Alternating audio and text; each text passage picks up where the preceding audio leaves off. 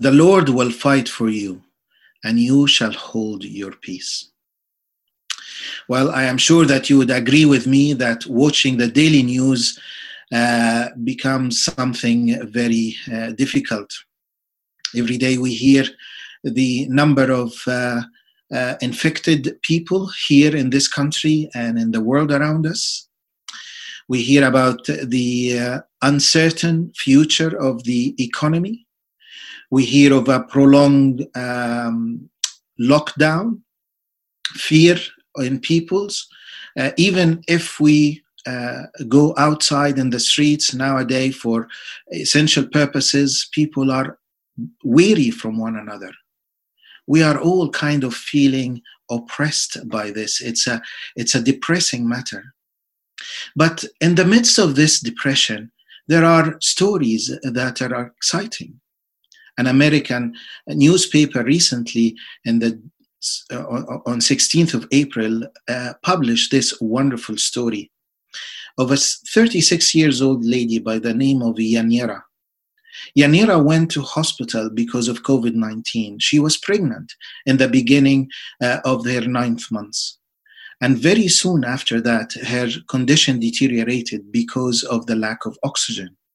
So they committed her to the intensive care, and the doctors, to protect her life, put her on a medically induced coma. On the 3rd of April, they decided, the medical team, to do an emergency C-section. And she was still in coma, and she delivered her baby. 12 days later, her condition improved. You can imagine with me the view when she opened her eyes and they delivered to her baby Walter for a first time.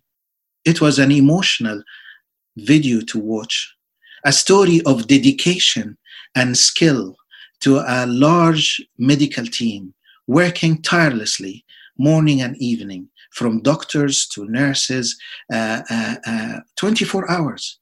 And Yanira, this lady, does not aware of anything happening to her. She left the hospital after her condition improved, and there were a big and a loud applause from all the medical team. A whole team of many experienced people working for the sake of a mother and a child.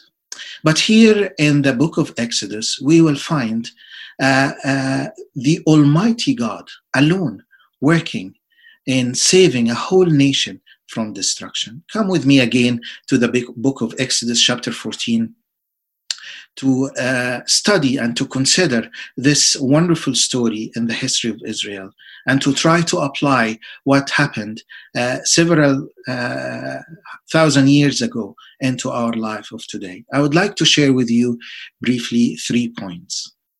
The first one is the problem they faced. The problem they faced. Well, it was 430 years of slavery in the land of Egypt, and God brought out Israel with a mighty hand.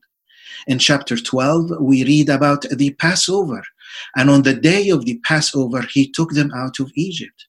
They left Egypt with spoils. You could have imagined what's happening there. There were cattle, sheep, and valuables. That exodus was great. Perhaps for many, many days, the people, as they walked out of Egypt, they were speaking about this traumatic event. What happened when the firstborn of the Egyptians died? And when all the Hebrews were saved and they were now ushered to go out of Egypt, the feeling of euphoria was high. They were going out embracing the future that is looking bright. Perhaps as they walked, the women were talking with one another about an Egyptian neighbors who came to wish them farewell and gave them necklaces and chains and golden materials and so on.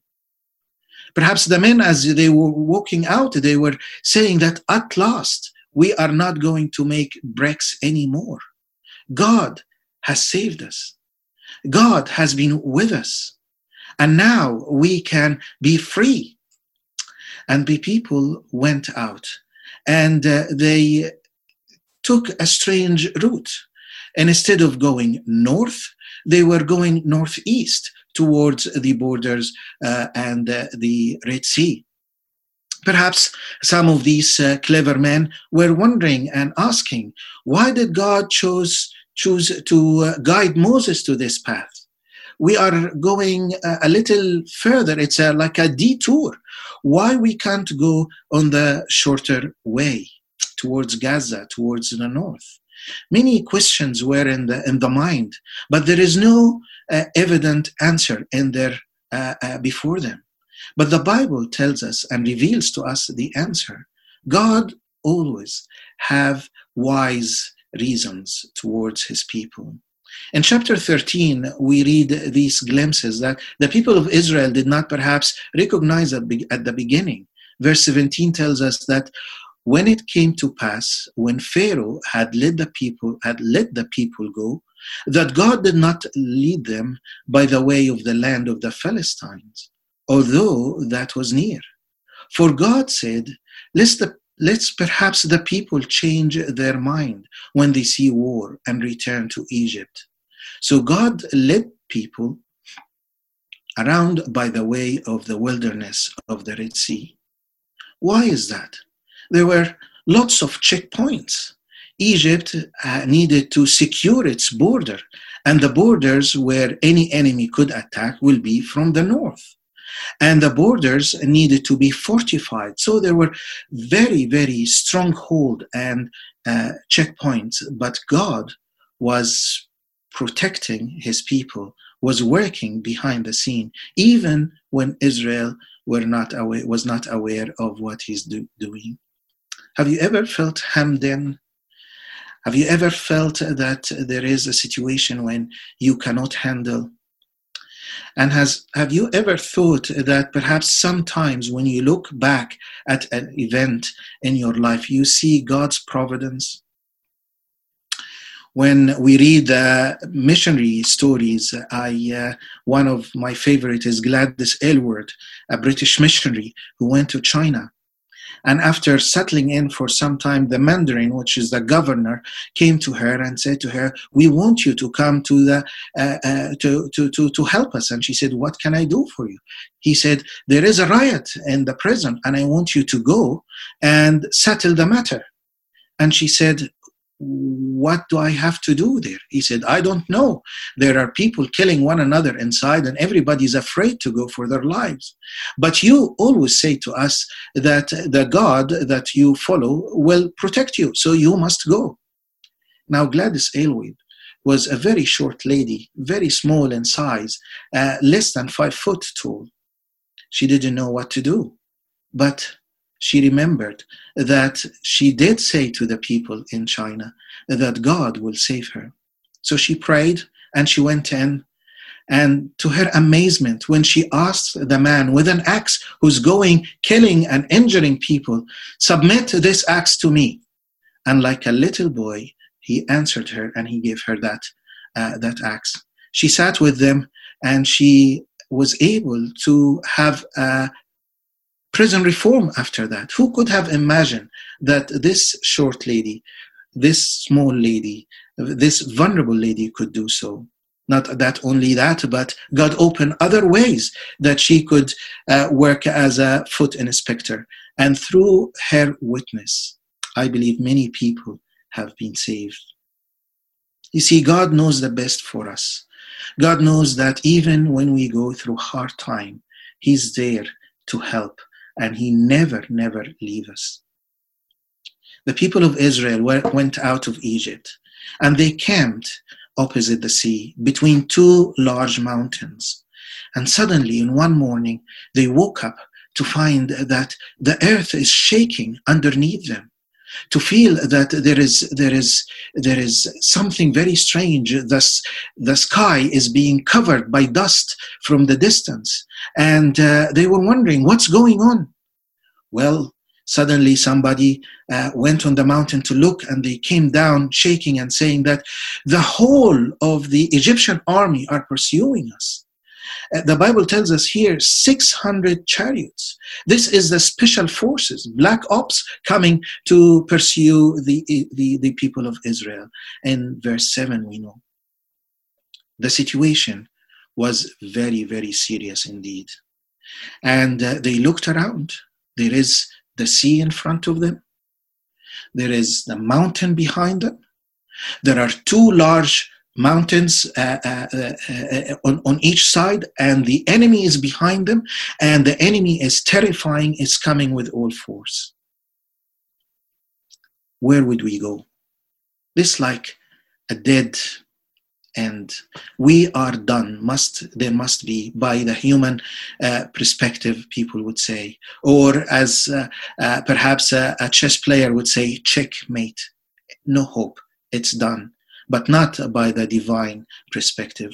Notice that Israel was innocent from this problem.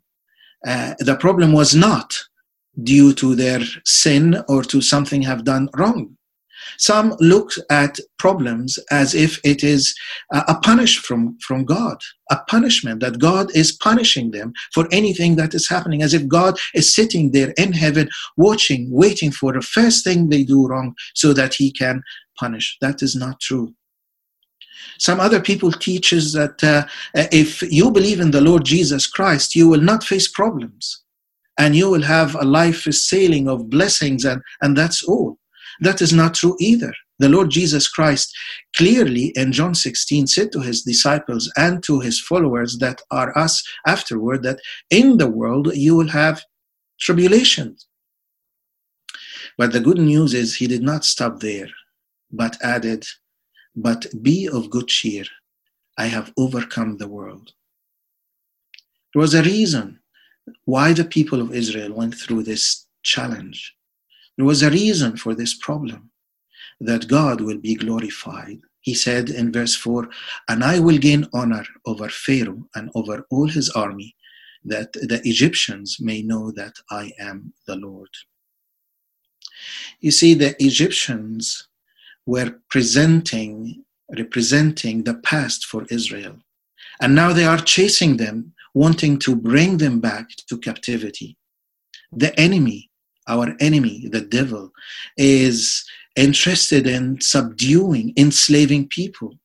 Be careful. The devil, our enemy, is seeking to subdue you, to chase you, to bring back past memories, to tell you that, do you think you are free? You are not free. I am going to get you, like what Pharaoh was trying to do with the people of Israel. Do not allow him to. Remember, if the Son makes you free, you shall be free indeed. The problem that the people of Israel have faced. Now look at the second point, is the process they went through. The process they went through. Israel saw the enemy approaching. People were afraid. Well, actually, the Bible says that they were very afraid. What would you do in a situation like this? What is your reaction? The people cried out to the Lord. This was the right attitude, but it did not continue. As they could see the enemies approaching, as they could see and feel the earth is shaking, people lost their perspective. Few weeks, perhaps few months back, the people saw the God's wonder in punishing the Egyptian in successive plagues. Few days ago, they have heard the weeping and the crying of the families for the loss of their firstborn in every Egyptian home. They have seen wonders. They have seen great things that the Lord has done for them. But instead of this, they start to murmur, to grumble. They start to murmur. The people tend to forget things they wanted to forget and remember the things they wanted to remember. The people who wanted to remember the external evidence before their eyes instead of the deep conviction they have about God. They never thought that it is very strange that God would work all these miracles to bring them out of Egypt and allow them then to be killed and slaughtered on the hand of the Egyptian army a few days later. What happened when worry mounts, What is your reaction to the time of crisis? Who do you blame? Do you blame yourself? Do you blame God? Or do you focus on Him? This is an opportunity to run to Him. This is an opportunity to go to Him and lift your heart to Him and sing with the psalmist, my help comes from the Lord who made heaven and earth. In contrast, I would like to highlight Moses' actions. In the book of Exodus, we see Moses, the fearful one, the one who was doubting. He even doubted his own abilities. He was looking inwardly. He was looking at his own ability. He was very hesitant to receive the mission from God to be the people's leader. But now there is no hesitation. There was no fear.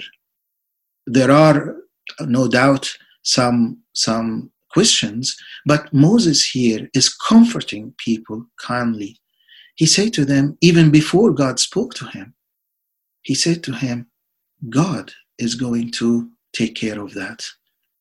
And we can speak peace because we know God. How did he know that? Because he knew that God will not allow them to be going through death like this. He knew that God will save them. How did he know that? Through personal experience, because he had a relationship with God. Now, do we have a relationship with the Almighty? Do we spend time to get to know Him? Do we spend time to speak with Him and get to know what His character, what His attributes, His thoughts towards us?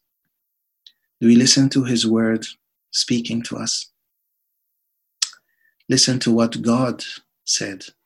Because He has set His love upon me, therefore I will deliver him. I will set him on high, because he has known my name. It's wonderful to read biography of people who have gone before us. Through the EMW magazine, I was reading an article about the biography of one of the generals during the First World War, Sir Arthur Francis Smith, a man who served in Egypt and in England in 1910. And in 1917, he went with the Special Force 14 to Longmark in Belgium. And during the time there, he went for a reconnaissance mission with two of his soldiers. And there they fell under the bombardment of the enemy. He was injured in his shin, and in the hospital, the surgeon came to him and he said, you've got two choices.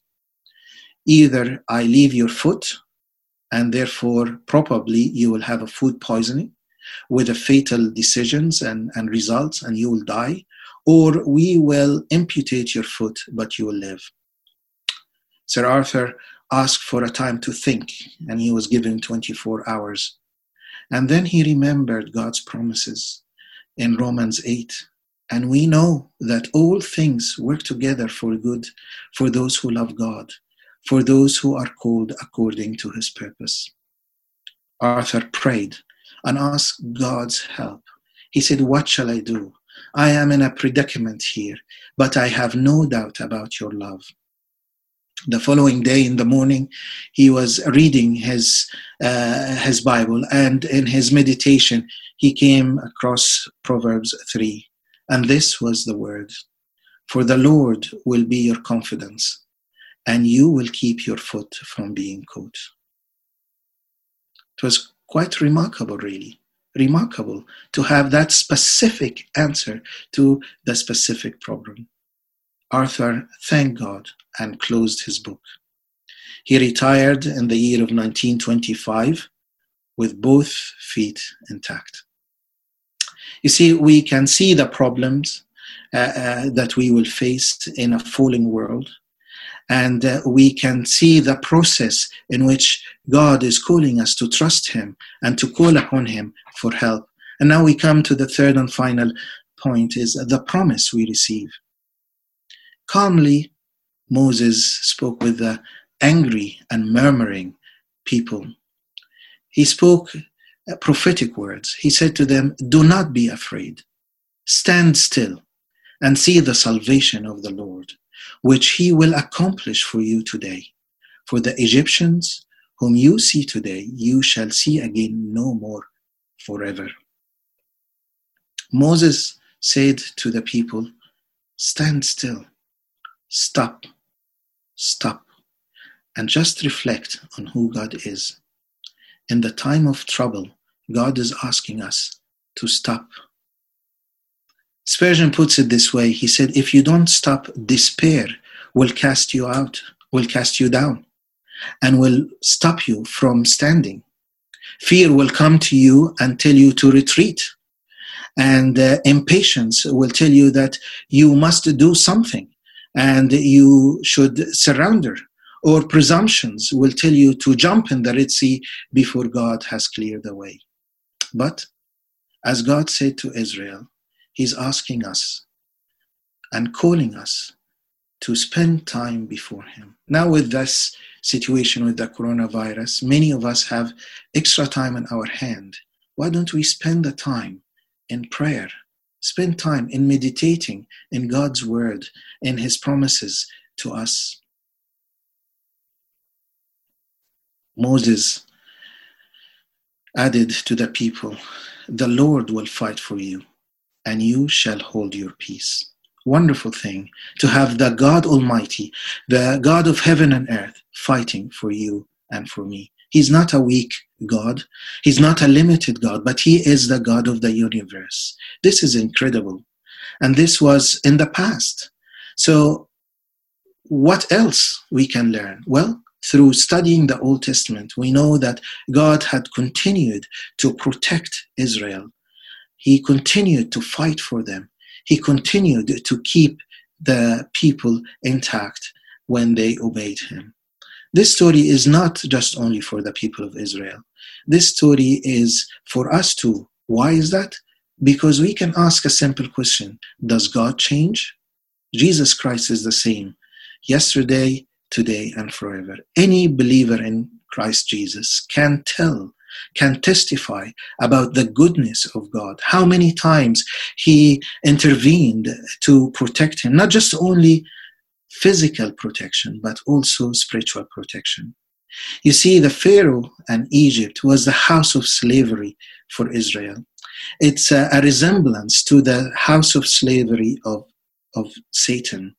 And because of sin, because we all have broken God's command, we by nature became subject to Satan, subject to sin, subject to the condemnation of God. Like Israel, we are aching with this hard master who's tormenting us. We need a savior. We need someone who's strong, someone who's more able than the Pharaoh, than Satan, to let us free. But Pharaoh, like Satan, is an enemy who's strong and stubborn. As soon as he felt that his grip on the people is loosened, he came after them with full tremendous power to intimidate them. Satan did the same. On the cross, Satan thought that he is going to crush Jesus, not just only by handing him to the Romans, but also his own people. The Jewish leaders wanted him to be removed, to be dead, to be exterminated. Not just only that, but you see the cruelty of Satan, that even on the cross with Jesus' agony, physically as well as spiritually, you have the left hand thief who was crucified, was heralding insult on him as well.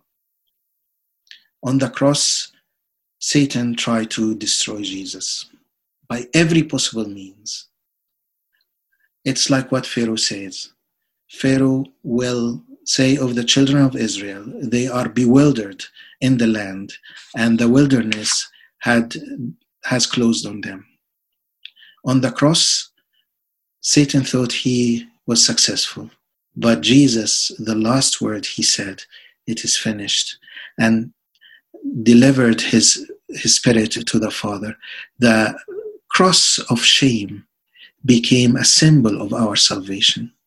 On the cross, the Lord Jesus paid in full the punishment that is due to us. He said, it is finished indeed. In the Gospel of John, we have all of this took place, John the Baptist saying, "Behold, the Lamb of God who takes away the sin of the world." The justice of God, the love of God, they both met together on the cross. Mercy and truth have met together. Righteousness and peace have kissed. Listen to the declaration of the Apostle Paul. He said these words in Romans. "There is therefore now no condemnation to those who are in Christ Jesus, who do not walk according to the flesh, but according to the Spirit."